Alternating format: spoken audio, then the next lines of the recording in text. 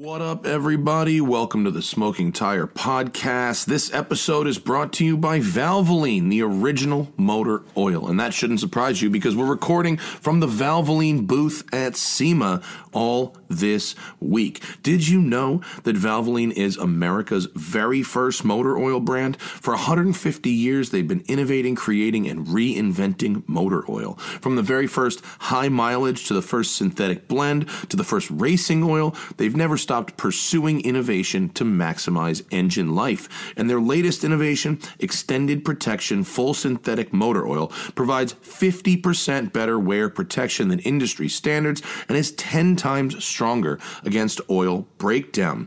Valvoline Extended Protection is specifically formulated with dual defense additive technology, which combines an innovative additive boosted with a fortified detergent system. You may not think that you're a severe driver, but short trips, towing, extreme temperatures, turbocharged engines, heavy loads, or spirited drives all put extra pressure on your engine. And people like Chris Forsberg, Rob Dahm, Freddie Tavares Hernandez, Speed Academy, Gears and Gasoline, Dustin Williams, and TJ Hunt all trust Valvoline in their cars. I love Valvoline because of their victories on the racetrack. Everything they've accomplished on the track gives me confidence that I'm putting high quality motor oil into my car. They've got a dedicated engine lab, which allows them to run specialized and standardized engine tests right in their own facility. And they're the #1 supplier of EV battery fluids, offering tailored products to help extend vehicle range and efficiency. Valvoline is proud to be the official motor oil of Hendrick Motorsports, and Valvoline driver Kyle Larson was crowned the 2021 NASCAR Cup regular series champion with 9 wins and 2,000 laps led. So thanks to Valvoline for bringing us out to SEMA this week and giving us a booth to record from. And find Valvoline, ask for it by name at your local auto parts store. Oh man, dude, we are also sponsored by Vuori. This is brilliant. Why? Because in this particular situation, I found a product in a store, started buying it, started using it, and then talked about it on the podcast, and then you guys, the fans, got a hold of the Vuori people and said, Matt Farah is talking about your product. You should sponsor their show. And here they are, sponsoring the show. I talked about their products because I have been buying a shirt they make called the Strato, which is a t-shirt that is the single best moisture-wicking t-shirt I have ever worn. I literally bought 6 of them, and now that I've got a Vuori discount code, which I'll share with you guys, I'm going to buy a dozen more. I've basically stopped wearing all other t-shirts. Vuori is a new perspective on performance apparel. It's perfect if you're sick and tired of traditional workout gear. And this ad they gave me talks a lot about working out, and Vuori shirts are good for working out because of the moisture wicking thing, but honestly, I just wear them all the time. They're great, stylish t-shirts, and you could pair them with a blazer if you wanted that look. You could pair them with jeans when you go out. They really fit nicely. A bunch of folks asked me if they kind of misheard me. I said they were great for sweaty people, but they misheard me and said, what are the shirts that are good for big boys? And that's true and not true. They come up to a XXL and they fit. The fit is very true. It's a good fit. They don't have like 5XL, so I'm sorry about that. But if you're sweaty, if you are a sweaty person and you don't like the idea of appearing sweaty, these shirts are incredible when it comes to moisture wicking. They're also offsetting their carbon footprint 100%. They're reducing and offsetting 100% of their plastic footprint from 2019 and beyond, utilizing better sustainable materials for their products, which help empower your best active life. I'm not sure what those two have to do with each other, but nevertheless, they are good. The shirts and the pants are incredibly versatile and comfortable. Give them as a holiday gift for the sweaty person in your lifestyle. They're designed to look good in everyday life, perfect for working out. I wear them to Pilates class. I wear them on the elliptical machine, but I also wear them in the videos we make. I wear them when I'm just out and about. They are just my t-shirts now, and they're soft. They're thin. They are, and when it's hot out, oh man, the Vuori shirts are the best. They're super, super comfortable and incredibly moisture wicking. Vuori is an investment in your happiness. For our listeners, they're offering 20% off your first purchase. So get yourself some of the most comfortable and versatile clothing on the planet. And it's pronounced Vuori, but it's spelled V-U-O-R-I. So VUORI.com/tire. Okay, VUORI.com/tire, and that will get you 20% off your first purchase, free shipping on any U.S. orders over $75, and free returns. So VUORI.com/tire and discover the versatility of Vuori. I'm so happy to have them here because I started by being a customer, and here they are. It's delightful. How about Stance? Stance Apparel is here also. All our friends and family only seem to want Stance Apparel for the holidays. You know, it used to be weird getting clothing as a gift from relatives you're never going to wear. Worse yet, socks and underwear. That was boring, but Stance has changed the game with their comfy, colorful gear. They sent us some socks, which I brought to SEMA to check out, and they are really nice. They got cool, fun colors. You can wear them with sneakers. You can wear them under a pair of slacks. You could even wear them with a suit, actually, because they're kind of like thin enough, and the weave is tight enough. They don't look like athletic socks. They look like a dress sock, but they could be an athletic sock also if you want. But like, it's hard for me to find socks because it's like it's somewhere in between like kitschy and corny, and then your standard black athletic sock or white athletic sock. But Stance has it. Great colors, great designs, creatively comfortable apparel that everyone can enjoy. Just go to stance.com and fill up your cart. They're guaranteed to make merry with quality comforts for you and your family. They made gift giving super simple this holiday season. Stance's premium line of socks, apparel, and more always comes correct with colorful constructions, innovative materials, and choice fits that are built to last. So, I got ones that have like cats on them. I got some really fun stuff, but there's also collaborations with the Goonies, Batman, Star Wars, The Office, Wu-Tang Clan, Bob Marley, Marvel, Major League Baseball, the NBA. All these companies and more and individuals have collaborations with Stance. So I really like the socks they sent me. They're very comfortable. You can wear them with any outfit. Quality seems very, very high so far. So Stance has the perfect gift for every punk and poet on your list. Go see for yourself. Head over to stance.com, just spelled just like it sounds, stance.com, and pick out some styles you think they might like. Enjoy the color and comfort of a life less ordinary with Stance. Last but certainly not least is Policy Genius, baby. Rethinking your home and auto insurance. Thanksgiving is coming up, and there is a lot to be thankful for, like the French onion stuffing I'm going to cook this year. Get that turkey order in early, folks, and consider if you're paying too much for home and auto insurance. And if you are, you could be. I mean, pretty much everyone should be thinking that, right? Everyone's like, God, this insurance bill stinks. Maybe Policy Genius can help. There's never a bad time to find ways to bundle your home and auto insurance and save with Policy Genius. Are they almost up for renewal? Time to renew those policies? Let Policy Genius find a lower rate for you. They make it easy to compare home and auto insurance in one place, helping you find home and auto coverage similar to what you have now, but at a lower price. They save customers an average of $1,250 a year over what they were paying for home and auto insurance. And Policy Genius's team will handle the paperwork to set up your new policy or switch over your current one. Getting started is super easy. Head over to policygenius.com/smokingtire and answer a few quick questions about yourself and your property. Then Policy Genius takes it from there, comparing rates from America's top top insurers from Progressive to Allstate to find your lowest quotes. Then the Policy Genius can look for ways to save you more money, including bundling your home and auto policies. If they find a better rate than what you're paying now, they'll switch you over for free. Their top-notch service has earned Policy Genius thousands of 5-star reviews across Trustpilot and Google.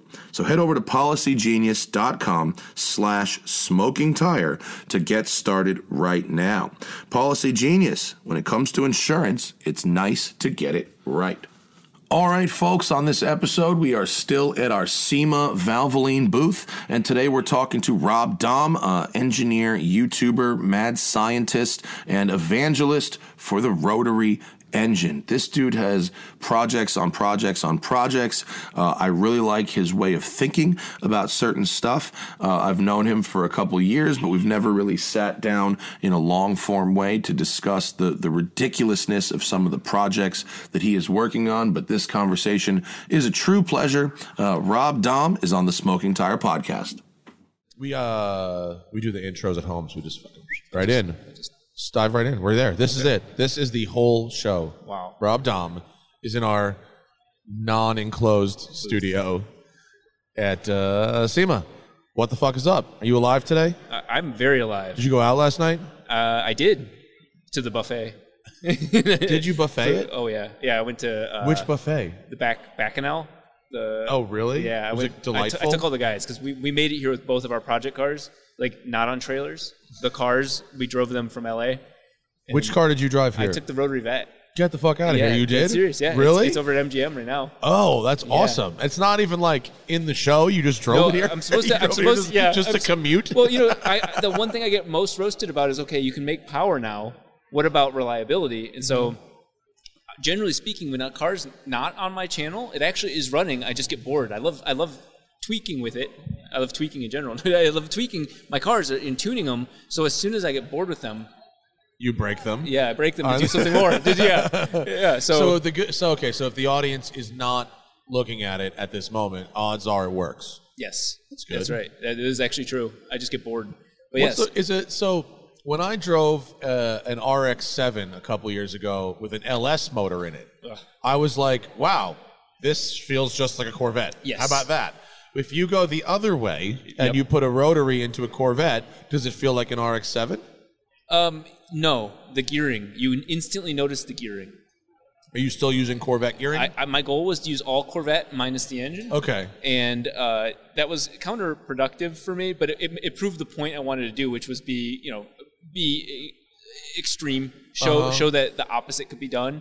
But I mean, the gearing's horrible for a rotary. Because it's way too long, right? Yes. Yeah. Okay. Because you've got no torque. Yep. And so all right. So what is that like to drive? Gears are way too long. First gear, you're like, and then you find. What is redline in first gear? Can you do 0 to 60 in first? I could. I absolutely could. But it's really funny because also counterintuitively is that when I was driving from Vegas, I'm doing 6th gear, 2,000 RPM in a rotary. And as long as it's like bogging, yeah. But as long as you're going flat, as soon as you can feel the slightest incline, the car just goes to shit. But what's funny is that actually happens in Corvettes too. Okay. With a V8, like that gear is like, I like it in Corvettes because it's that fuel economy gear, and that's how you can have a 500 horsepower car that still gets 25 miles a gallon. It's pretty cool. But like you had a downshift out of 6th a lot. Yeah. What's funny is it goes 6th, D, 5th. D, 4th, D. I'm finally down into 2nd and 3rd to actually have power again. Now, counter to what everybody says about rotaries not having torque, they just don't have it at the same spot. Right. And so they make it at 8,500 RPM. They still have torque. So why are you so into rotaries? It's what people want me to be. No, I genuinely, I have no backbone. Lulls, dude. Yeah, no backbone. The numbers say you actually want to be a gardener, but you're stuck in this role. The truth is, I love LS and motors. No, but like, don't you think that? Is it like literally that people like want to believe that they're shitty and they want to like hate watch the videos for that? I think that some of my audience thinks that I am just like leading, like I'm obsessed with rotaries, and I am obsessed, but from a technical standpoint, it is not like I believe rotaries are better. I do not. Rotaries are a less developed engine. They will not have a place in the future. You know, the emissions just show that no matter how much we fix everything else, so inefficient that it's just not going to work. But I love the uniqueness to it. You know, as a YouTuber, I am not the type of guy that wants to be like fighting Shmi or somebody else to unveil the new Lamborghini. Like I'm not that guy. I don't want to be the, you know, like I love having content that I create. Thank God for that. Yeah, for myself. You know, nobody else can do the first unveil of my all-wheel drive 4-rotor because they don't have the car. Yeah. You know, and so that was my like niche. And so rotaries, I just kind of painted myself in a corner, and I love that corner. Because I remember the saga of trying to get that 4-rotor engine. Yes. Didn't it get lost in UPS and stolen by somebody? And yeah, so that whole saga put way too much focus on that project too soon. Yeah. And so yeah, UPS you need to it. release that shit on your schedule. Yeah. And like when people all of a sudden are invested in this project and the car is like 3 years from being done, you're like, fuck. Yes. People get burned out on this idea and I'm not even done with the car yet. Yeah, it was number one on Reddit, all of Reddit. Like the homepage of Reddit, number one was that UPS had lost my motor. And what it exposed was like everybody else attached to that because they've all gotten stuff broken or lost. Dude, people can really relate to shipping companies fucking you. Yes. Remember that the FedEx guy, Zach, who was hucking shit over my fence? So I got a gate in front of my house, and it's like 8 feet high. Yeah. Right? I live in a townhouse, and there's gates between, you know. And normally, they ring the bell, and we come get it. But when we got married, we registered, you know, now when you have a wedding registry, it's all online. People don't carry anything to the wedding anymore. It all just gets shipped to you and whatever. So we got a lot of boxes for a couple months. One FedEx guy, 2 days, same guy, because we have cameras, the same FedEx driver, hucked first a Le Creuset Dutch oven, like a cast iron, hucked it over the fence, and it landed so hard, it cracked like the Liberty Bell inside packaging, and also set off my earthquake sensor. Like I have like a... You're not exaggerating. No, it landed so hard that it set off the sensor that disconnects the gas in your house. When there's an earthquake, there's this sensor, and if it goes off, your gas goes off, and you have to reset it. That's for safety. Yeah. This fucking thing landed so hard, my gas turned off. And then the very next day, I found a box outside that had been hucked over the fence, and I picked it up, and it was just a box of broken glass. It was full. It was a full box of shattered glass. And anyway, I bitched about it on Instagram, and that became, for a couple hours, the #1 post on Reddit, bitching about FedEx. Yeah, And I just feel like people can really, to go back to your engine, everyone can relate to that. And because your engine was so rare, so expensive, and it's a fucking engine, it's like, how does that get misplaced? Yeah, and I think because I was a little bitch about it. I waited, like when they say, hey, please submit all of this, and you submit all of that, and they say, hey, please send pictures. Well, because it was for YouTube, I documented all this. So they were like using that as barriers. Like, hey, do you have any pictures of the outside of the box? Yes. Do you have any pictures of what was inside, how it was packaged? I did, because I was documenting it for YouTube. And isn't it like the problem that the receiver can't actually make the claim? The person sending it has to make the claim, which is a fucking pain in the ass on itself. Who was in New Zealand, and the actual breakdown was because of UPS New Zealand and UPS United States had internal disagreement. That was where the real breakdown was. But when it was lost, it kind of exposed the whole storage wars side of things, because they've auctioned stuff off 6 months after it's lost. Or misplaced. So it was sitting there. No one found it, right? And then they sold it to somebody. Exactly. Wow. Yeah. That's so fucking and crazy. So that guy actually posted... Oh my God, that guy just blew a massive vape cloud. You can still see it. I don't think you're supposed to be blowing a massive vape cloud. He had seen them. What did that engine cost? So that was about $25,000 of parts. It wasn't the whole engine. It was just the core. Yeah. So, wow, that's expensive. Yeah. Well, and there's only one company that builds those, right? Yeah. What's the name of that company? It's like they call it. It's generic, like performance engineering. It's just a guy out in New Zealand. They're crazy down there. Yeah. You want some crazy shit built, you find yourself a Kiwi.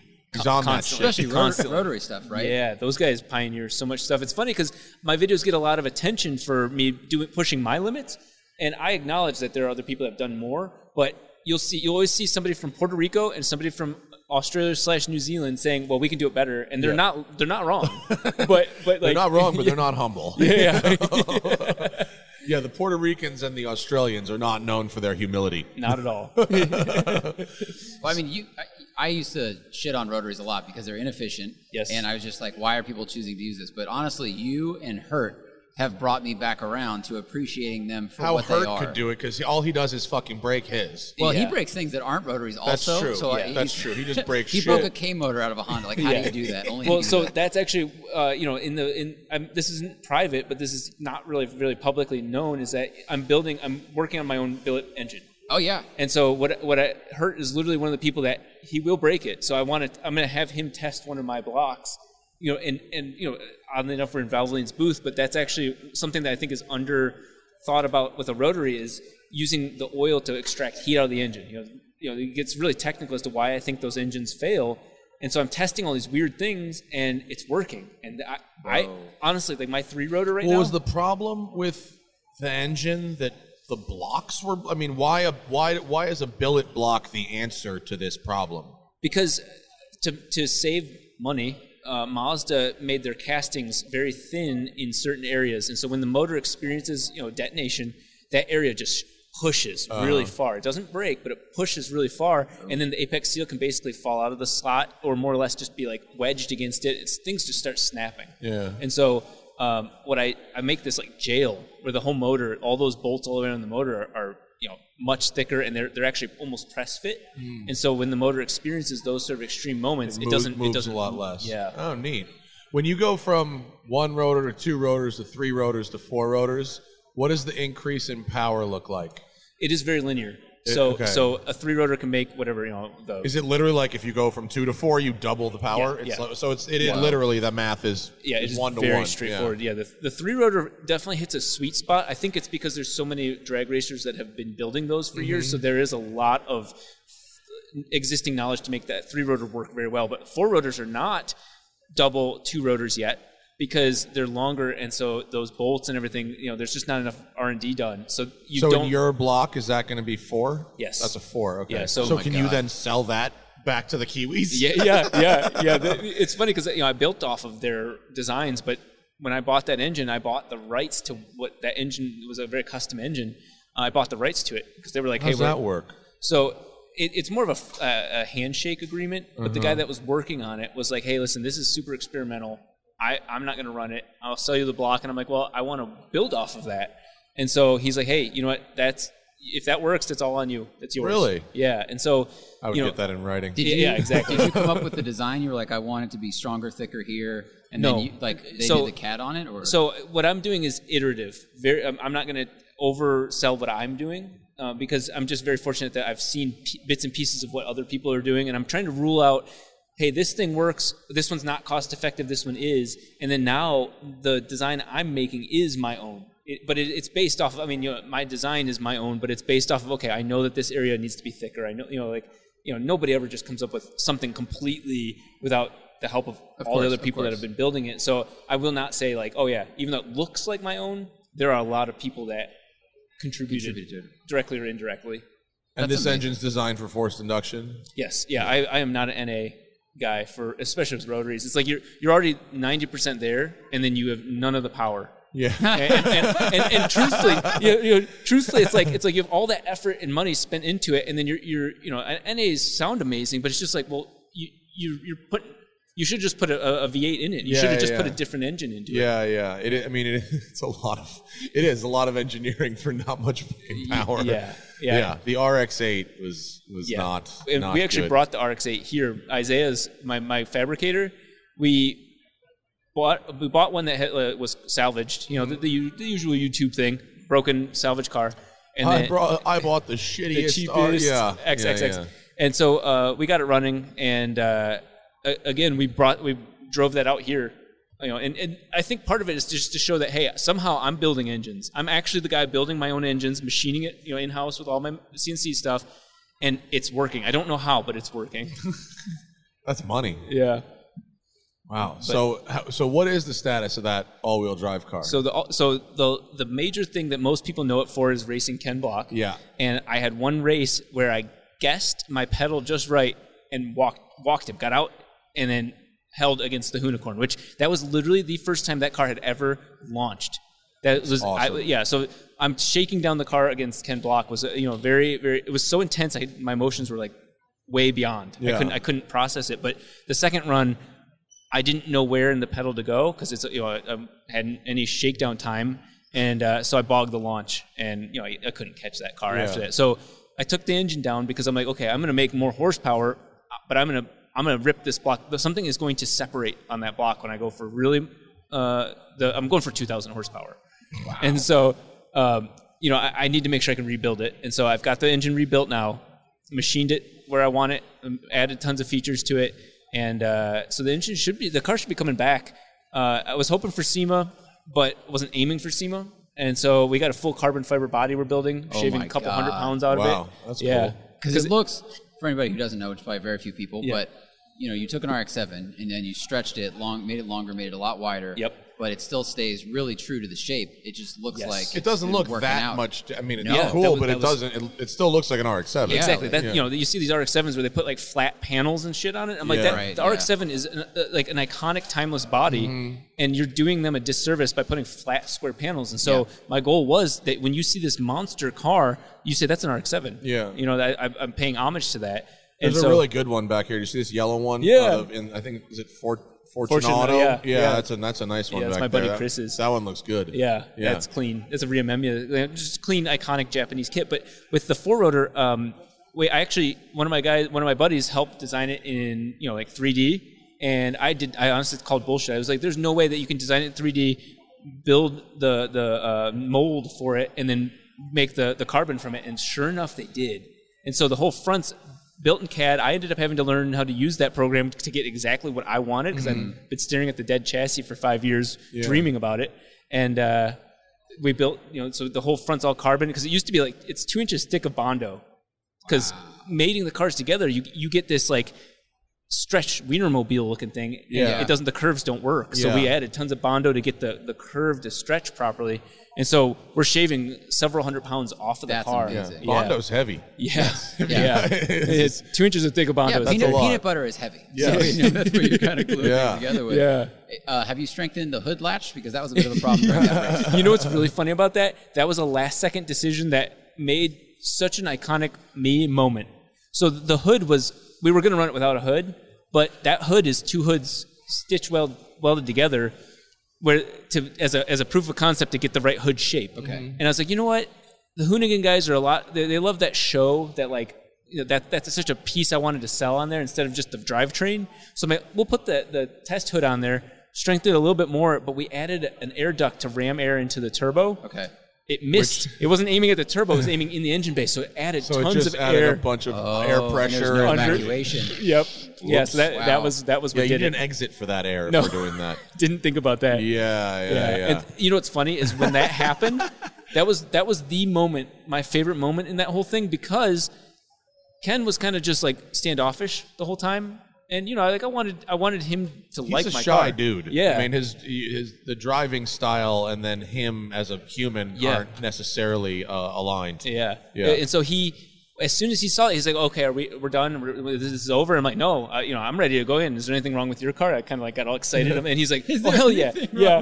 Because he was like, "We're done." I'm like, "Is there something wrong with the Hoonicorn?" And like, I don't talk like that normally, but I was all nervous and everything, and so I said that, and he's like, "Oh hell yeah, that's what rally's all about." It was so excited to see him like be excited that I wasn't stopping my car. I mean, my care was the drivetrain. Yeah. I didn't care the body. You guys cut that fender off next, and I think he says in the video, he's like, "That's just so rally." Because it's like, pull the part off, it's in the way. Yeah. And if it's working, keep going. Yeah. The body meant nothing to me. That was never my goal. Was my name would be attached to the drivetrain, and if that car broke, that would say a lot about my building. Have you, other than driving in a drag race, actually like gone up a nice mountain road with it, or done any like just regular driving in it? Absolutely not. Absolutely not. My plan for that car has always been straight line stuff to shake the car down while watching it on camera, and then go start doing turning.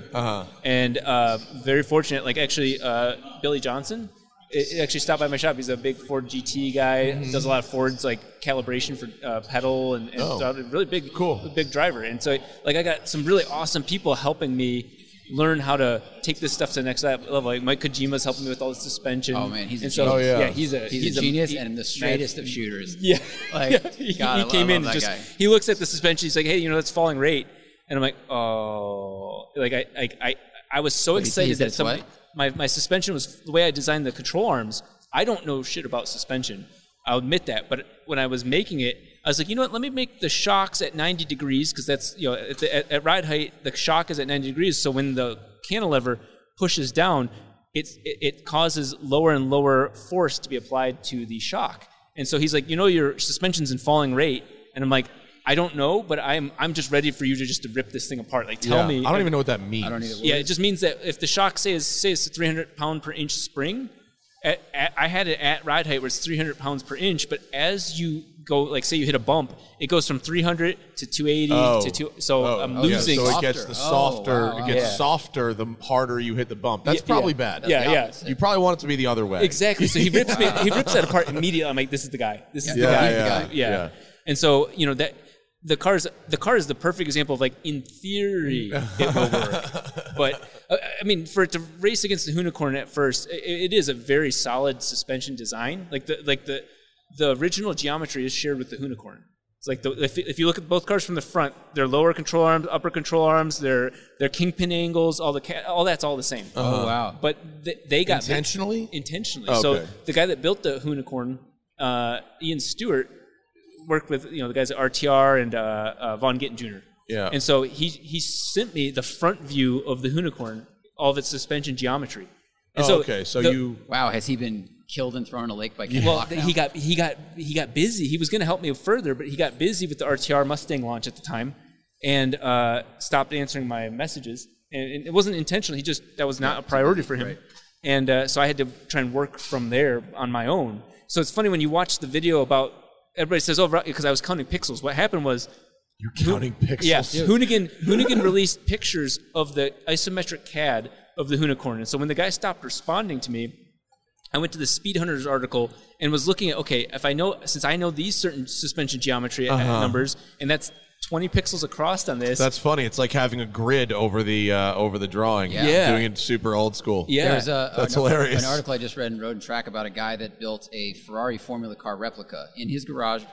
Hey, he'd built some cars before, but he did it very similar to you. All they had were pictures because the cars were destroyed, and he just found something in a photo that he knew the measurement of. Yeah. And then he built the chassis and he built the body out of carbon himself. Was it Scarbo? It was not Scarbo, but it looks a lot like that. The Scarbo cars. You seen that car? No. It's this dude I think he's in Southern California, Joe Scarbo, who built replica of a Ferrari Formula One car.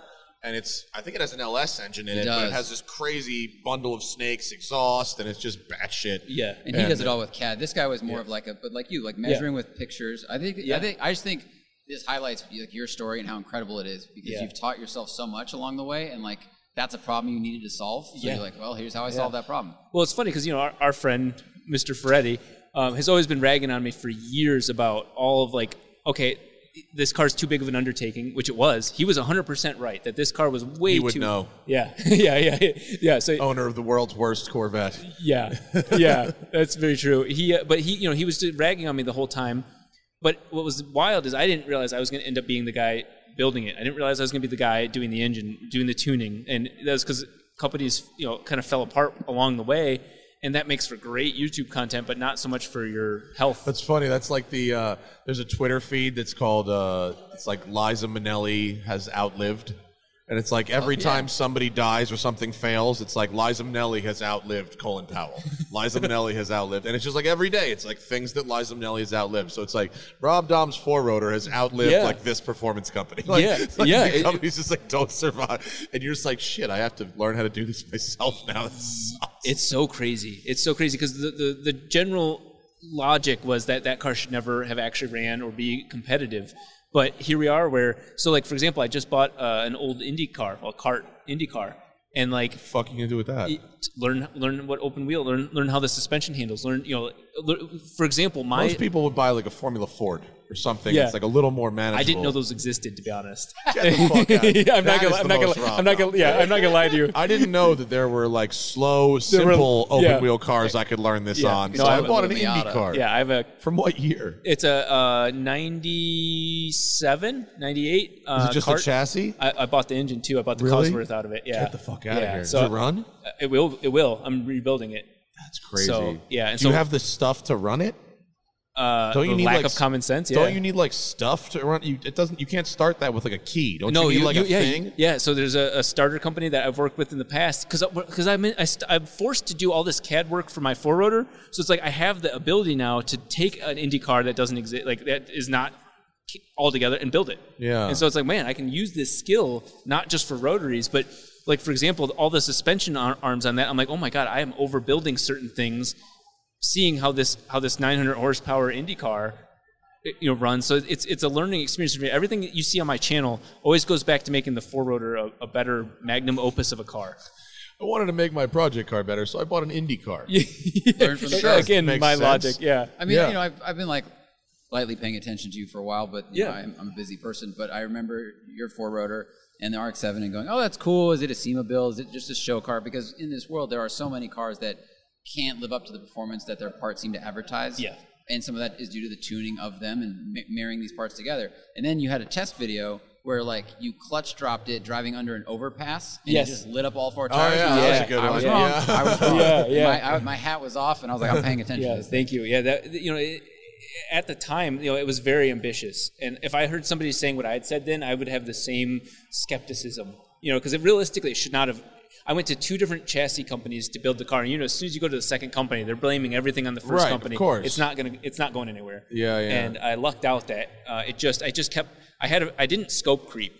It was already an extreme concept, so the scope never crept. I was just like, this is what I need to accomplish. And so each piece got further and further, and the audience has given me a hard time every so often because it's taking so long. But I mean, I'm not from automotive. I'm an IT shit guy. takes a long time. Yeah. I mean, it does. Like Yeah. even if you're doing like sort of basic stuff, it still kind of takes a long time. Yeah, I mean, it's not. The audience gets so fucked up by overhauling and Pimp My Ride and all these Fat Richard Rawlings show and everything. Like that's bullshit TV builds, man. Those things take fucking months. Yeah. It's not like that shit isn't really happening in 5 days. And Yeah. those have a team. Like, Yeah. I mean, Yeah. I know you have like a team that helps you produce and Yeah. stuff, but Well, it seems like it's- you're learning and building a lot yourself. It's weird because I've got my buddy Isaiah, but he doesn't work with me full time. He has come back now to work with me full time, but he's one of those like when he gets excited to work and weld, he works and welds, and then he disappears. Like we had to do the flat bottom for the car, and he disappeared. He's like, I'm not doing that, and I'm like, I need help. I need help. So I ended up doing the flat bottom on the car. Like that sort of stuff is. Very humbling in the sense of like I now have a CNC machine. I'm a CNC operator. I built all the custom parts on this car. Like it's so nobody can take that from me. Yeah. And that's the best part because with YouTube it's like, well, I can't blame somebody else for my lack of videos. Like that's my fault now, and I love it. But as say you mentioned the four rotor doing the overpass. The three rotor, my three rotor RX-7 is honestly something I don't understand why it's working. That car, like the core of the engine is not balanced. Like I have the counterweight off of one car. Each rotor is a different weight, and it's insane. And I'm testing all these things with these cars while trying to still entertain the audience, so that way I can do my R&D while it's entertainment. Wait, Yeah. why did you choose to make the rotors different weights, or is No, it just they are that it's just way the ones and I somehow had. it's not twisting the crank into a pretzel? The reason why was that engine is all used parts. I didn't want to put new parts into it. So I was like, well, I have this rotor that's 20 grams off. I hear that this is super critical that you have to have all the rotors weigh the same, but I've only heard that's hearsay. I've never seen that. And so I'm like, let me test it. And here I am at 1,000 horsepower, 1,033 to the wheels. Things about to pull wheelies. I just need to dial in the boost at the launch. Wow. And Wow. motor's running smooth. Have you talked to any weird. builders that can explain why that's working? No, the guys that build cars in the rotor world are building them for customers. They're all 300 to 400 horsepower cars, and they more or less have to warranty them. Where I'm, people aren't experimenting. Yeah. They're taking whatever the prevailing knowledge is. Yes. Yeah. Whatever they've told me you can do that, you can only do this, and so we're only going to do that. I mean, I imagine there's not a lot of folks out there in a commercial operation that have the time to go, what if we put fucking different weight rotors in this thing? Yeah, like different weight pistons. Because why would, like, what is the business argument for doing that? Right. You know what I mean? For YouTube, it's like, yep, throw some shit at the wall. Let's see if it sticks. Yeah. But like, there's no, from a shop's perspective, there's no argument to do it. Yeah. You know And that's where I get a little altruistic, and this is truly part of my like drive, is that I get these kids, you have the same thing where you have fans that message you, and their position is like that car is their like entire life savings. Like they have a car that's $20,000, and that is their like, if that car blows up, their life's ruined. Yeah. And like I hate seeing shops sell them on fear and uncertainty of like, hey, this motor, you need to do all these other things, X, Y, and Z service to the motor, and they're just billing them all these services when it's like, is that really what's necessary for a rotary engine? And so I've been kind of not myth busting, but going through all these, okay, let's get the rotors lightened. Honestly, lightened rotors, that's such a race thing. Like, right. And if you blow that engine, now you have to with their fucking stage 3 clutch. Yes, like, don't do that. Yes. Your car's gonna suck. Yep. Don't do the super light flywheel. You're in the race clutch. Your car's gonna suck balls. You're gonna hate it. Yep, exactly. And it's that fear of like, well, if I don't have it, I might blow the engine. Like, oh, hey, you need to use these special seals. I'm using almost all Mazda stock seals. Well, we've been talking about this a whole bunch because, like, we talked about it with Kyle Tucker yesterday from Detroit Speed. The OEs have durability testing. Now, there's obvious places, like you were talking about, where corners are cut. But in other places, they're able to do a level of quality control and durability testing that, like, very few aftermarket shops can compete with. Yep. And so, like, whenever possible, an OE item, like, is usually the best way to go. Yeah, absolutely. You know, that for some reason reminds me, because I don't know why. We were talking about Ford a second ago, and I think of, you still have your Fox body? I sold it, but it was, sorry. But no, that's sorry to disappoint you. Yeah, that hurts. But it worked. But yeah, that did work. That's the thing, is that, like, when we had that YouTuber car challenge, and you had the Fox body out, that's the type of thing that, like, I want to take my 3-rotor out, which was then set up for drag, and now it's much more balanced, but it's still not meant for a track. Mm-hmm. It's meant for straight line stuff. And now that I'm in a position, I want to show the audience, hey, look at my super soft springs are going to be absolutely horrible, on turns. And like I want to show, like, I want to try and find a mid ground where, okay, this car can handle, but it can also go straight line. And if it's that's doable. Yeah, exactly. Yeah. Just don't make it too stiff. I mean, usually people fuck up their tuner cars by making them too stiff. And like, suspensions need to suspend. And like a little bit of body roll isn't the worst thing, because it provides a gray area in between, where you can feel the car start to get loose, as opposed to a really stiff car where it's grip, gone. Oh, that makes sense. Which you don't want. Yeah. Everything okay over there, Zach? Yeah, you just got quieter, but I think you just moved away. I got quiet? Only like a little bit. A little bit? It's just the mic's more sensitive to distance, I think. I see. So I shouldn't talk like this, you're saying, into the mic and rock back and forth. That's quite an image. I know.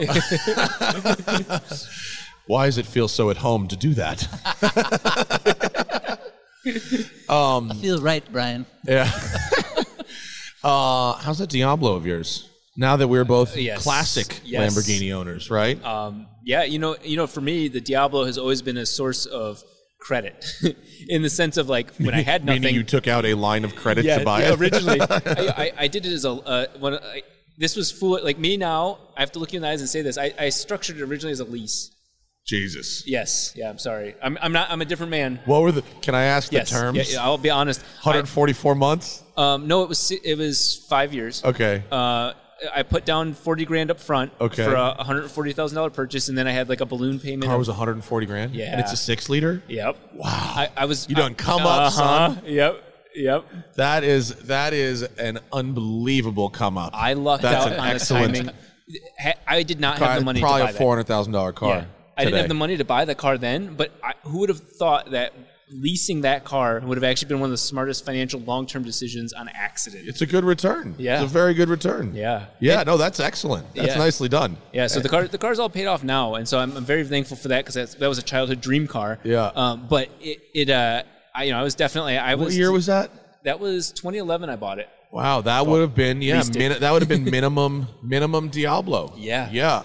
2011 was what? Let's see. That's probably the first year of the Aventador. Yep. Yeah. I believe, went and visited them. Yeah. So that's Isn't it amazing that like that car was like not particularly People desirable for a minute? Want it. I know. Yeah. Countach's too. Like when I was like probably 2006, 7, when I was working for fucking Rob Ferretti, the common prevailing knowledge was Countach's were shitboxes. That was the common knowledge. And now that I like drive mine around, I'm like, that was horseshit. This car rules. I was told so much that, the Diablo is going to be super unreliable, and I have done nothing to that car. I did valve adjustment just because I was told I did, but I bought it with 10,000 miles on it. It has 35 now. Oh, good. That's a bunch. Yeah, that's good. I love that car so much. But, I purposely don't put that on my channel a lot because I don't want to see some asshat YouTuber overexpose that car. That car is a mystery to me. That's interesting. I don't like seeing... I thought you were going to say because you just didn't want to put off like the rich guy vibe, which I get from you also. Yeah. Not the rich guy vibe. Right, You don't want to do that because your car, your channel is more about building stuff and that kind of thing and breaking shit. But there's like the Diablo, when I was in love with it, was 1992 Guinness Book of World Records fastest production car. It was a little black sliver picture. 202 point something, right? Yep. I remember that. Yeah. And that's what I fixated on. I'd never seen the car. I'd never anything. It was just that record. And then Dumb and Dumber came out, and you get those. Oh yeah. And so it was this like I fixated on this in the movie. The movie makes it this hero car. 275,000. That's a car. I don't want to hold on to that one. Yeah, exactly. You also buy like boot covers and furry things. Oh yeah, like, I actually visited. I visited. It's in Loveland Pass. Is where that it's the same place where they filmed The Shining. It's the same hotel. Oh, yeah. It is. And so I visited that hotel, and they still have the the man lands on the moon or whatever from Dumb and Dumber. It's in their lobby bar. That's so I had to visit there, but I realize the same as The Shining. Same as The Shining. Oh, I gotta rewatch and compare now. Yeah, I think filming in Aspen would have been a lot more expensive. Probably right.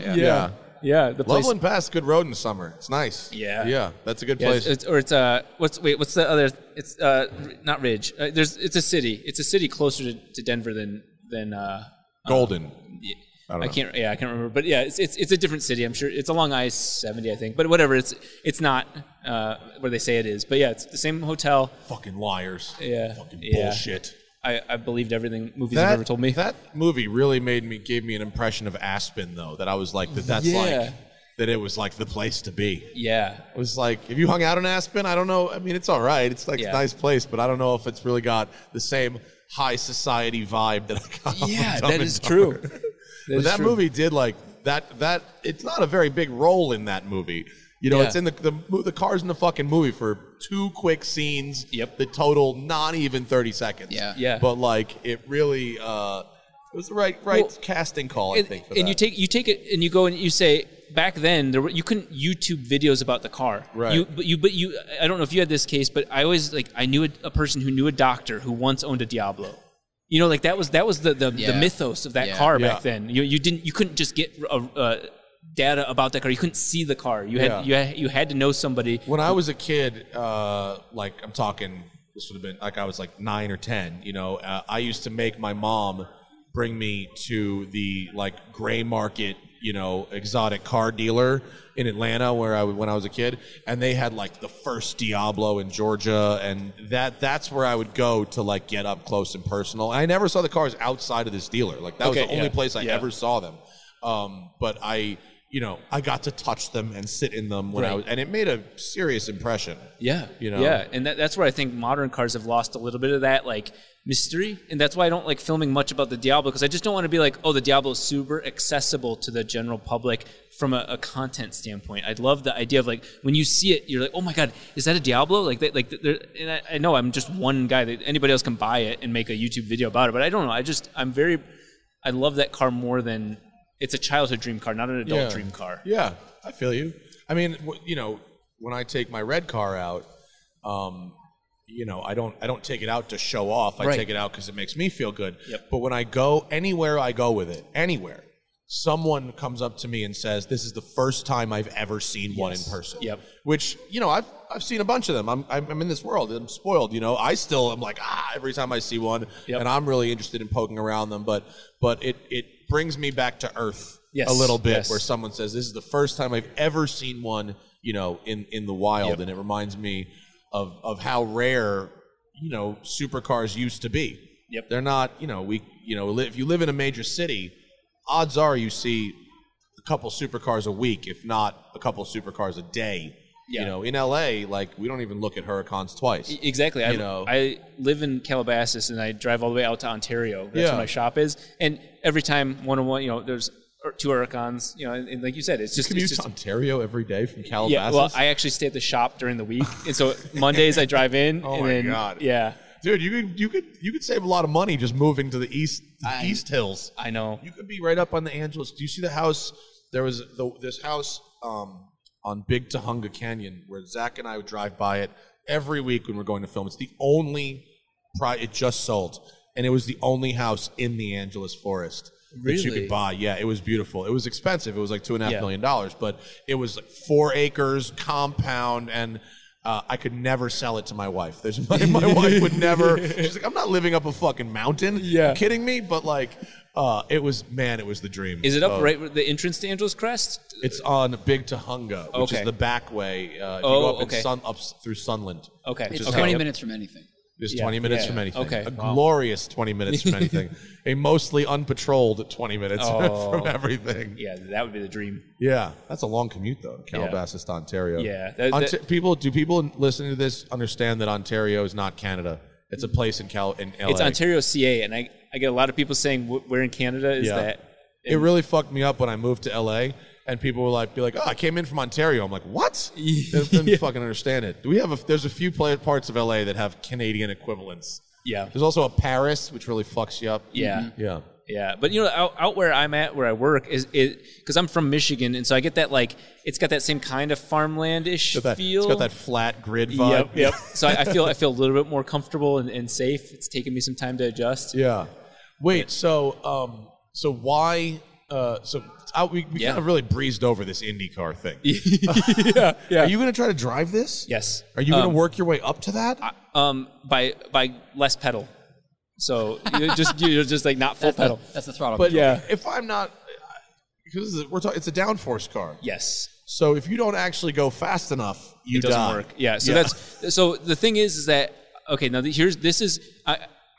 you have to roll your eyes or just be like, okay, Rob, but that's the goal of this thing is that I've always wanted to build a car, an open wheel car, where it does not have limits, like tuned mass damper, massive vacuum on the bottom of it, and have some professional race car driver drive it and break a record, even though that's technically not a record to break. Like, what if you could actually make an Indy car be as fast as possible? Like a rule-less Indy car? Yeah. Who was just McLaren has this 720 GT3X or something like that. That is sort of like, it's basically like a GT3 car, but without rules. You know, and it's like, how fast could we make this fucking thing go? And it probably is insanely fast. Yeah. But I sort of wonder if there's for you, there's a point. For McLaren, is there a point? I don't know. Yeah. So, okay, so are you talking, did you say fan underneath it like a sucker car? Yeah, yep. Nice. Yeah. Nice. I mean, because my four-rotor will not ever compete in any sort of sanctioned race whatsoever. It's always unlimited class. Right. You know, and like the four-rotor is designed ultimately to be like a hill climb car. Right. And it doesn't matter what that car gets, as long as it's capable, that's exciting. And for YouTube, I can fund it through YouTube. But I'm not going to win any races. You know, I'm not going to have any purse money. And so I was like, man, what if I did that with it? That's a Goodwood car. You gotta bring that thing to Goodwood and run up the hill, you know? Yeah, that would be an honor. Yeah. But yeah, so the IndyCar is kind of like the IndyCar is like, imagine me testing my billet engines in a FD. It gets really boring really quick. Yeah. Okay, cool. Rob blew another motor in his FD. But if I put it into an IndyCar, which is the ultimate goal, and blow it at 12,000 RPM, I'm collecting data. The audience is entertained. I get my R&D paid for. Okay. So that's where I'm going with it. So you're putting a rotary in this thing? Ultimately, yeah. Okay. Yeah. But in the meantime, I bought the original Cosworth, so because I need to understand the car before I bastardize it. Right. Sure. Start changing that makes sense. So that in a weird way, that's how my brain is thinking this will work. I heard before. What year is the car? 97. So does it have a sequential gearbox? Yeah, 6-speed sequential with a lever, not paddles. A little wooden level. And it has the adjustable sway bars and all that shit, or no? There are no sway bars on it right now. Oh, okay. Yeah. But this seems like a fucking very dangerous idea. It is. It is. Building the four rotor was pretty dangerous. I recognize that the IndyCar is very dangerous, and that's why it's not meant to be like a rushed project. But it is meant to be a weird, like, okay, there's a point to what I'm doing. Well, you're kind of like putting it in qualifying trim, but with your own engine, which is weird enough. The Cosworth I bought is actually a qualifying engine. A guy from Cosworth messaged me. He goes, "You have a red tag." Oh boy! Yeah. What's happening? Yeah. I like his jacket. That's fucking cool. That is a cool jacket. Yeah. Yeah. So even the engine's got a little red tag, and they're like, that's a qualifying engine. I don't know shit about Cosworths. Yeah. But I know what I want it to sound like, and so. What is the layout of that engine? It's a V8, 2.65 liter. It's. I'm not a piston engine. Yeah, it's turbo. Yeah, turbo methanol. I think they said it made like 800 to 900 depending on the track. Wow. So yeah, and it's used. Yes. So it's not okay. So it's not a brand new engine. Yeah. I wonder what does it take to get it to run? They supplied the wiring harness. Okay. Because they were taking so long to get the engine shipped to me, so like, hey, we're sorry, but we have one wiring harness. Do you want it? I said no, because I do all my own wiring. And they're like, we'll send it to you for wasting your time, sort of thing. And so I have this full wiring harness, 16 injectors on the engine, two injectors per cylinder, and then they have 4 more that go in front of the turbo. Wow! And so that's pretty cool. Yeah, and so that's pretty fucking cool. It is really awesome. And so fortunately, I mean, like I said, all the stuff I've learned from the four rotor, it all applies to that IndyCar. I can rebuild that IndyCar. I mean, you should probably put the IndyCar engine in the FD. That's the only time you would ever see that. Because that company, Lanzante. There's this company in Europe that bought a storage unit full of TAG Formula One engines.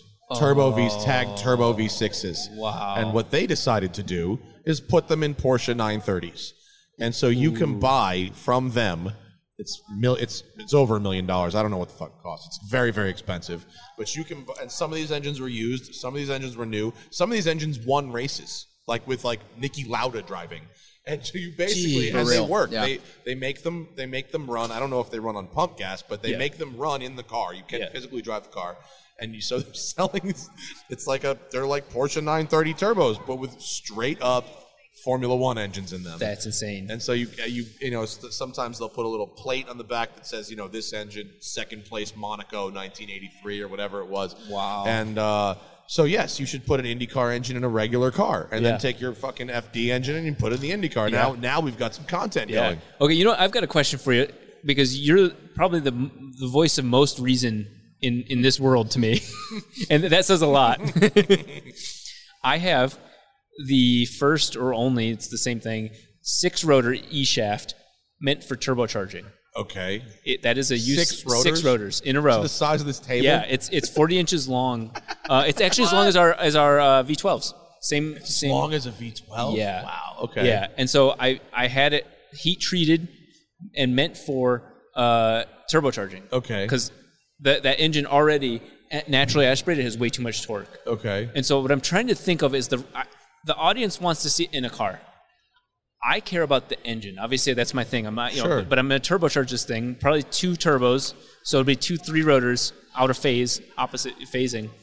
So it should sound 2 3-rotors, but connected. Essentially, with one shaft. Yeah. So it's all one shaft. It is one.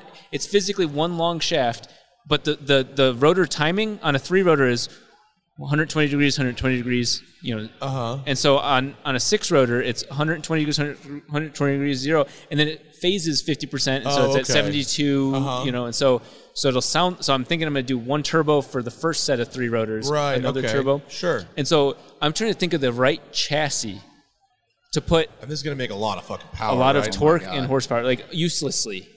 I mean, I feel, and it's the length of a V12. Yes.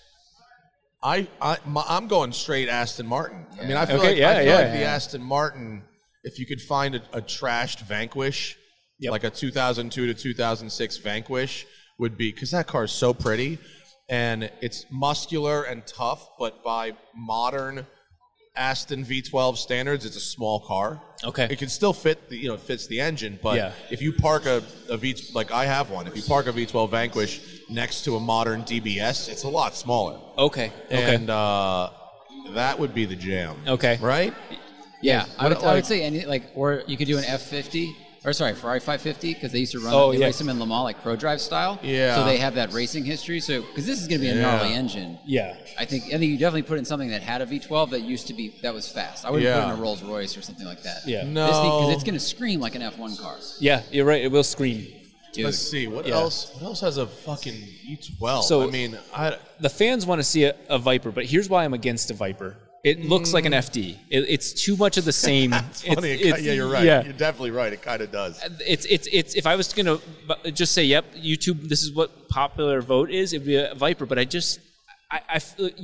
knew you'd have that sort of realm of a GT car, like a Grand Touring vehicle. I'm really going to Aston Martin on this one. I feel like that would be really cool. Yeah, that would be the shit. Oh man, what else has a V12 front engine V12 that's?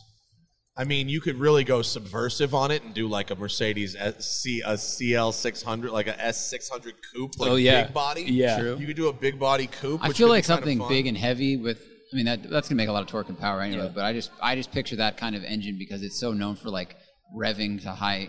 Putting it in something lighter. What I was trying to do to be financially smart was buy like a Diablo that with a blown engine and get all the parts. So my Diablo will always have spare parts, and then this is kind of some Frankenstein project that has That's not. a good idea. Yeah, and I mean, I think your Diablo, there are going to be parts for that car. It's not hard to get vintage Lamborghini parts. They keep up. They can be expensive, but they keep up with that. Yeah. I can't imagine buying a Diablo parts car is a financially sound move compared to just buying the parts that you would need to keep your car. It was a thought that did not materialize. Oh, that'd be really expensive. I think.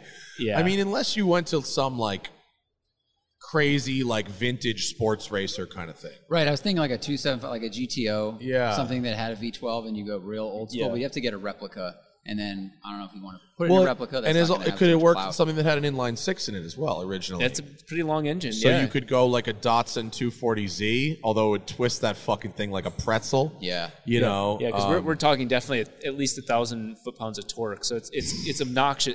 I know the thing is that's kind of like a Halo engine. It's meant to be a YouTube wild thing and a proof of concept, but it is not in any stretch of imagination going to be a competitive engine. It's too much weight, too big. Yeah. So if it's already going to be too heavy to be able to turn laps in a autocross or anything like that, you might as well go touring. Yeah, right. Yeah. You might as well go touring, and that's why I come back to Aston Martin. Vanquish would be great. Or even like a DB7 could be pretty cool. Okay. That doesn't look like an FD. It looks like a Jag a little bit, but not an FD. Or a fucking Rapide. What about a Jag? What about a Rapide? Make a sedan. Okay. That's cool. Okay, Rapides, and they're cheap. Yes. Nobody wants Rapides. I bet Rapides are cheaper than fucking Vanquishes right now. Yeah. That could be cool. Yeah. And it has a lot of space. Because it's a four-door that doesn't really have four seats, even though it has four seats. So, like, if you had to move the seats back or something to fit more engine in there, you could do that thing where you put the driver's seat, like, in the back seat. And you have that crazy long steering shaft. Dude, that would look really good. Make it a two-seater. Oh, speaking of steering wheels, I haven't told this publicly, but this is not like a secret or anything like that. You're not putting a yoke on that car, are you? No, but on the IndyCar, I am actually machining an adapter plate so that way I can use a video game steering wheel on the, because they have these racing sims, right? Yeah. And so I want to take it's a Thrustmaster open wheel steering wheel. It's aluminum. It's a real beefy thing, and I'm making it so that you could take it off of that and then put it onto your racing sim. Because I mean, that's pretty funny. Yeah, I thought that I took my. Safe? Is that safe? Is it a good idea? I don't know if I'll race it like that, but I just race it like that. I just like the idea is hilarious that it's already like a video game car. Like, how cool would it be? I mean, it's a good video idea. Really? You really get a lot of man love, yes, don't you? It is. Handsome, My channel is a bromance. handsome channel. man. There's a lot of man love going on. I'm very thankful. And for that guy who was dedicating his love to you Yeah. had someone filming him dedicating his love to Yeah. you. Do you think that's his content? I think so. Do you think he just goes around professing his love for I YouTubers? felt his that was friend is special. I like, felt that he's was doing special. it. I thought that was just for me. It was It delightful. might not have been. The last guy with that coat was pretty good. You guys Yeah. really got, look at this guy's fucking shirt, man. You really see some shirts. You really see some outfits here at SEMA. It's what is? There's a lot of expression, self-expression out here. Have you seen anything that's really appealing at the show? Anything? If we might as well talk about SEMA since we're here. God, Space. Every time a fucking phone rings, I think it's me. I'm so paranoid about that.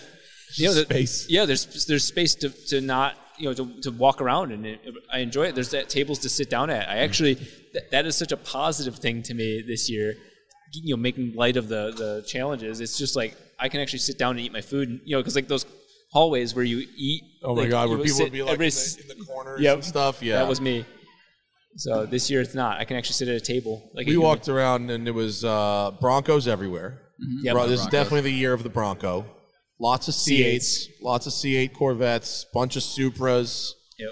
And I mean, not a lot of other modern sports cars. There's a lot of hot rod, a lot of a lot of throwback stuff, a lot of vintage shit. Yeah, it's true.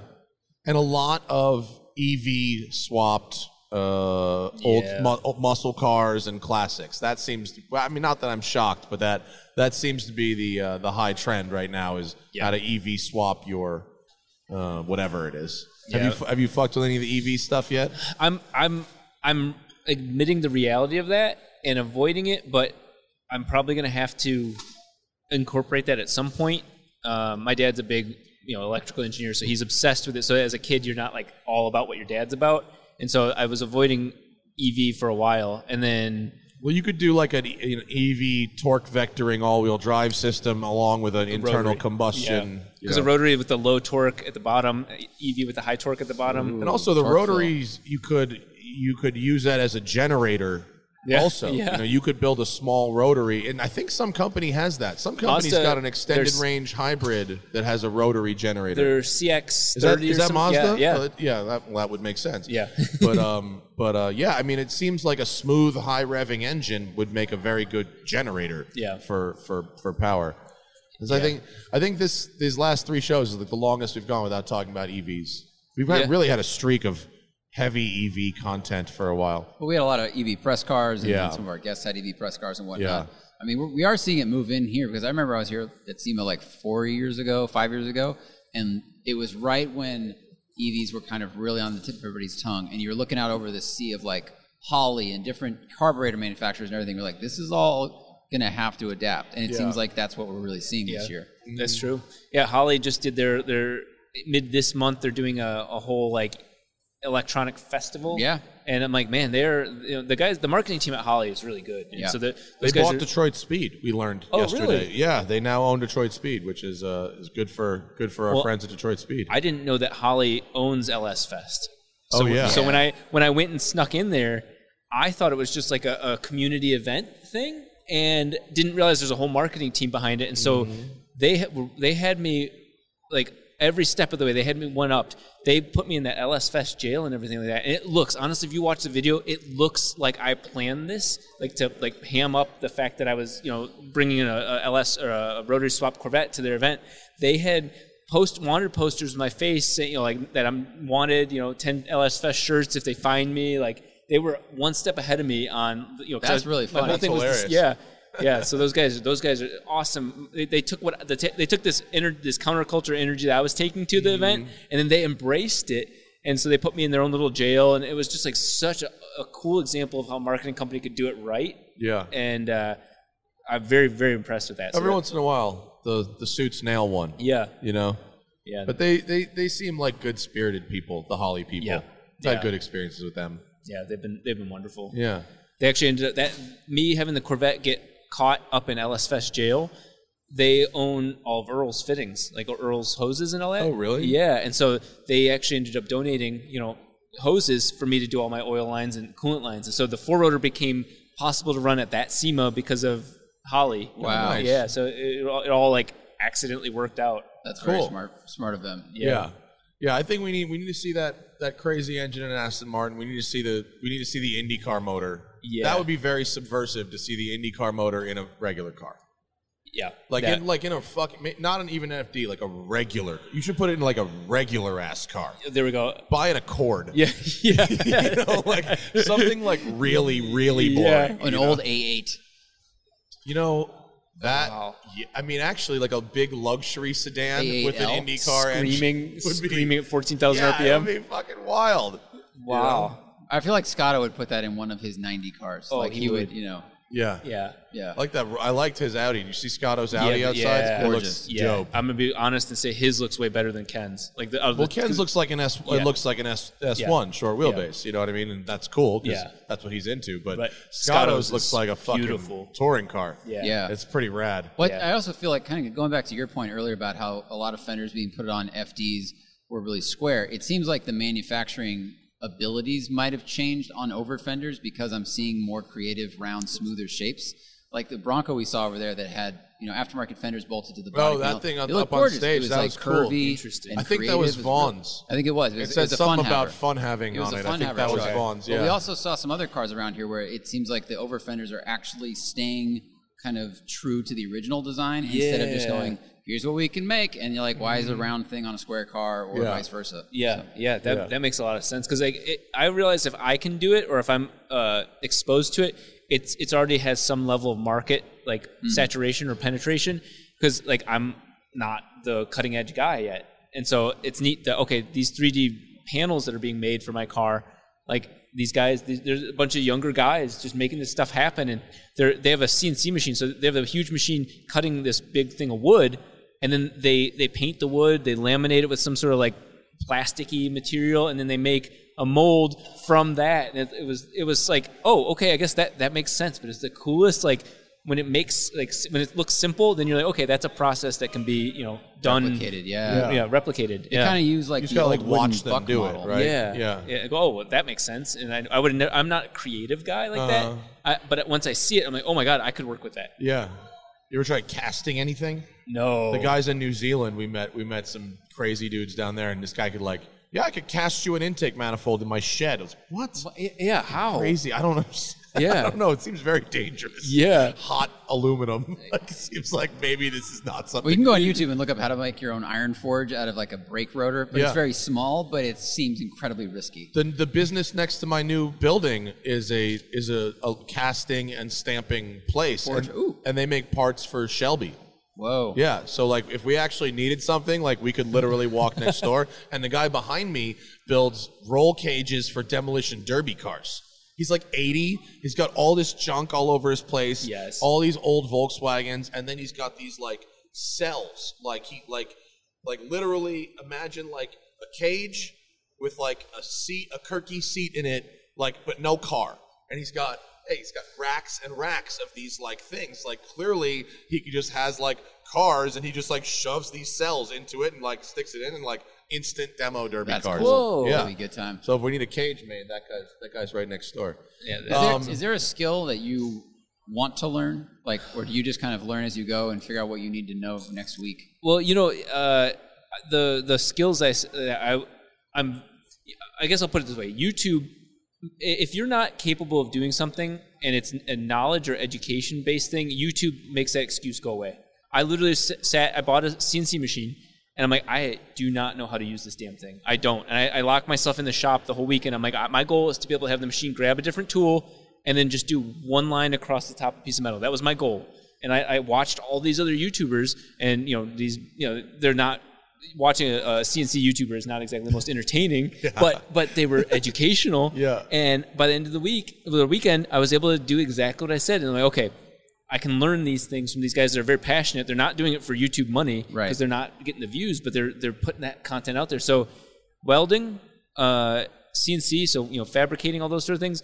Those are things skills that I have proficient levels of because of other people putting that stuff out there online. And so at this point, I can tune for power, but I think going back to the point of suspension, that's my next frontier of understanding how to make the car handle. Yeah. Straight line stuff, straight line stuff is a realm that I'm getting better and better and better at, pushing limits, but making a car turn and downforce are the two things that I'm and it's, the IndyCar is kind of like cheating, but that's kind of where my next realm is understanding aero. The suspension. You want to talk about some dry reading material? Suspension geometry books. Yes, that is some dry reading material. It was only, it looks like it's 50 pages thick. And I bought it and it showed up. I was like, oh, I can read this quickly. And I opened it and I realized it's basically a textbook that had been printed on larger paper, so it was like 4 pages per page, very dense. Yeah, and it's tuned to win, and it's great. And it's like, here are the fundamentals of like scrub and king angle and all these things. But you just got to put the time in and read it. Yeah. You got to read every page 5 times as well. Yep. Absolutely. My retention's not great on that stuff. CNC is not easy either. I mean, I took a class in it in college, and we were carving like I don't know, like you had to like carve your name into this like block. My shit was real janky. It did not. I did not put the appropriate amount of effort into that. It seemed like, has it gotten? The control systems must be better than they were in 2000. I can't comment on the 2000, but I can tell you that the new systems are attempting to be like an Apple interface, where you feel like I have this thing that comes down and automatically touches the surface and tells you the height. So you're saving yourself a lot of very manual. No, we had time. to like literally plug in like the most basic. It was like a fucking IBM computer from 1983. Basically. You know what's hard though is like say you're going to cut something like a water bottle like this shape. The problem is less about can I cut this thing? Yes, but it's like how am I going to hold it so the machine doesn't throw it across the room when I go to do a second cut to clean up the other side. That problem solving is actually the wild part of CNC. Like, what about 3D printing? You doing that yet? I haven't gotten into that. I really haven't gotten into 3D printing, and that would make sense. My brother does a lot of that. He has a fuel system company for McLarens. And so he sells upgraded fuel systems for McLaren. Really? Yeah. He's got So he had a 12C, but he has like 720s and all that whole gens. Neat. Yeah, cool. And so he originally had 3D printed the fuel head for that, as a proof of concept sizing, and then went to CNC and cut it. But so my brother does a lot of that. That's cool. Yeah, I don't. 3D printing can be very useful. I mean, I believe that. Even just one of the guys who works for me at the shop, like, does basic 3D printing, but, like, the shit he makes is real useful around the shop. Like, he just made this, like, we have a detailing area, right? So he's like, I keep having to, like, do this with the bottles, to get the end of a bottle of shampoo out. So he just, like, made this thing that holds the bottles upside down.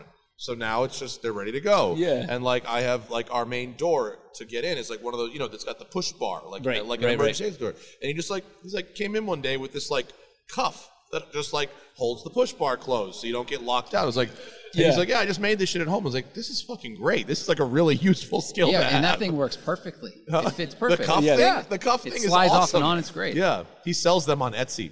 Yep. You can buy them on Etsy. I don't know what it's called on Etsy, but he does sell them. Yeah. Like that's like really useful. Yeah, it's really wild because like I made like a turbocharger. The air comes out of the turbocharger and it's like a 2-inch. It depends on the turbo, but we'll say it's a 2-inch diameter. Yeah.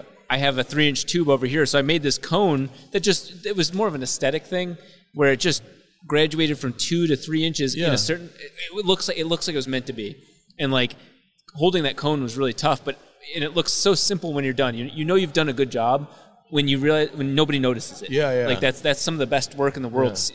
From my background in IT, that you've done a good job when nobody knows the computer system working or not. They're just like it just is. Yeah. Right? They're complaining about something else. Yeah. And so on my cars, like when it just works and you kind of move on, it feels so unsatisfying that I just wasted all this time making this machine piece, but at the same time, it's done and it works. That's why you have to do a little thing on it that says like I made this like on it, like that dude Steve Maxwell who did the Ferraris, and he built this batshit DeLorean that I just drove with a Kia Stinger GT engine in the back. But he made this like plate that goes on the top and CNC'd DMC in it, and like he tried to he dressed it up as if it would have come from DeLorean with all these cool. Like neat little details that you don't even notice at first, but then you're like, wow, that's actually like the most thoughtful thing ever. Yeah, that is badass.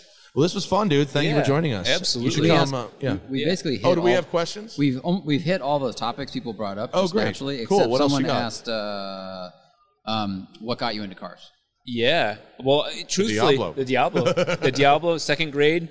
And you know what's weird is that is genuinely the adrenaline. I mean, I guess we're all adrenaline junkies in a sense, but that top speed thing, that was a childhood obsession. That and playing the violin, which I don't know why you do those. Very different. Very weird. I cried when I missed the school teacher like signing everybody up for like musical instruments, like the recorder and whatnot. I was like super upset. But anyway, like, fuck you! I'm gonna go buy a Diablo one day. Yeah, exactly. Yeah. I can't play the violin, so I'm gonna just buy a Diablo. It was an either or in second grade. So yeah, that was a weird. I can't explain why I fixated. And then after that, it's just been kind of. Anytime I get that rush, you know, that there's that rush in each different type of motorsport, and I'm not even really good at it. And but improving and going faster and all that's just such a feeling alive. And so that I think that there's some level of deep psychological reason why I love cars so much. And I love building. That's the weird part too. But yeah, when I run those cars and I built that car and it works. Oh my God! That's got to be the most. What an overwhelming! Like, yeah. This is so dumb because doing a burnout is not a big deal. Like doing a burnout is not like an achievement.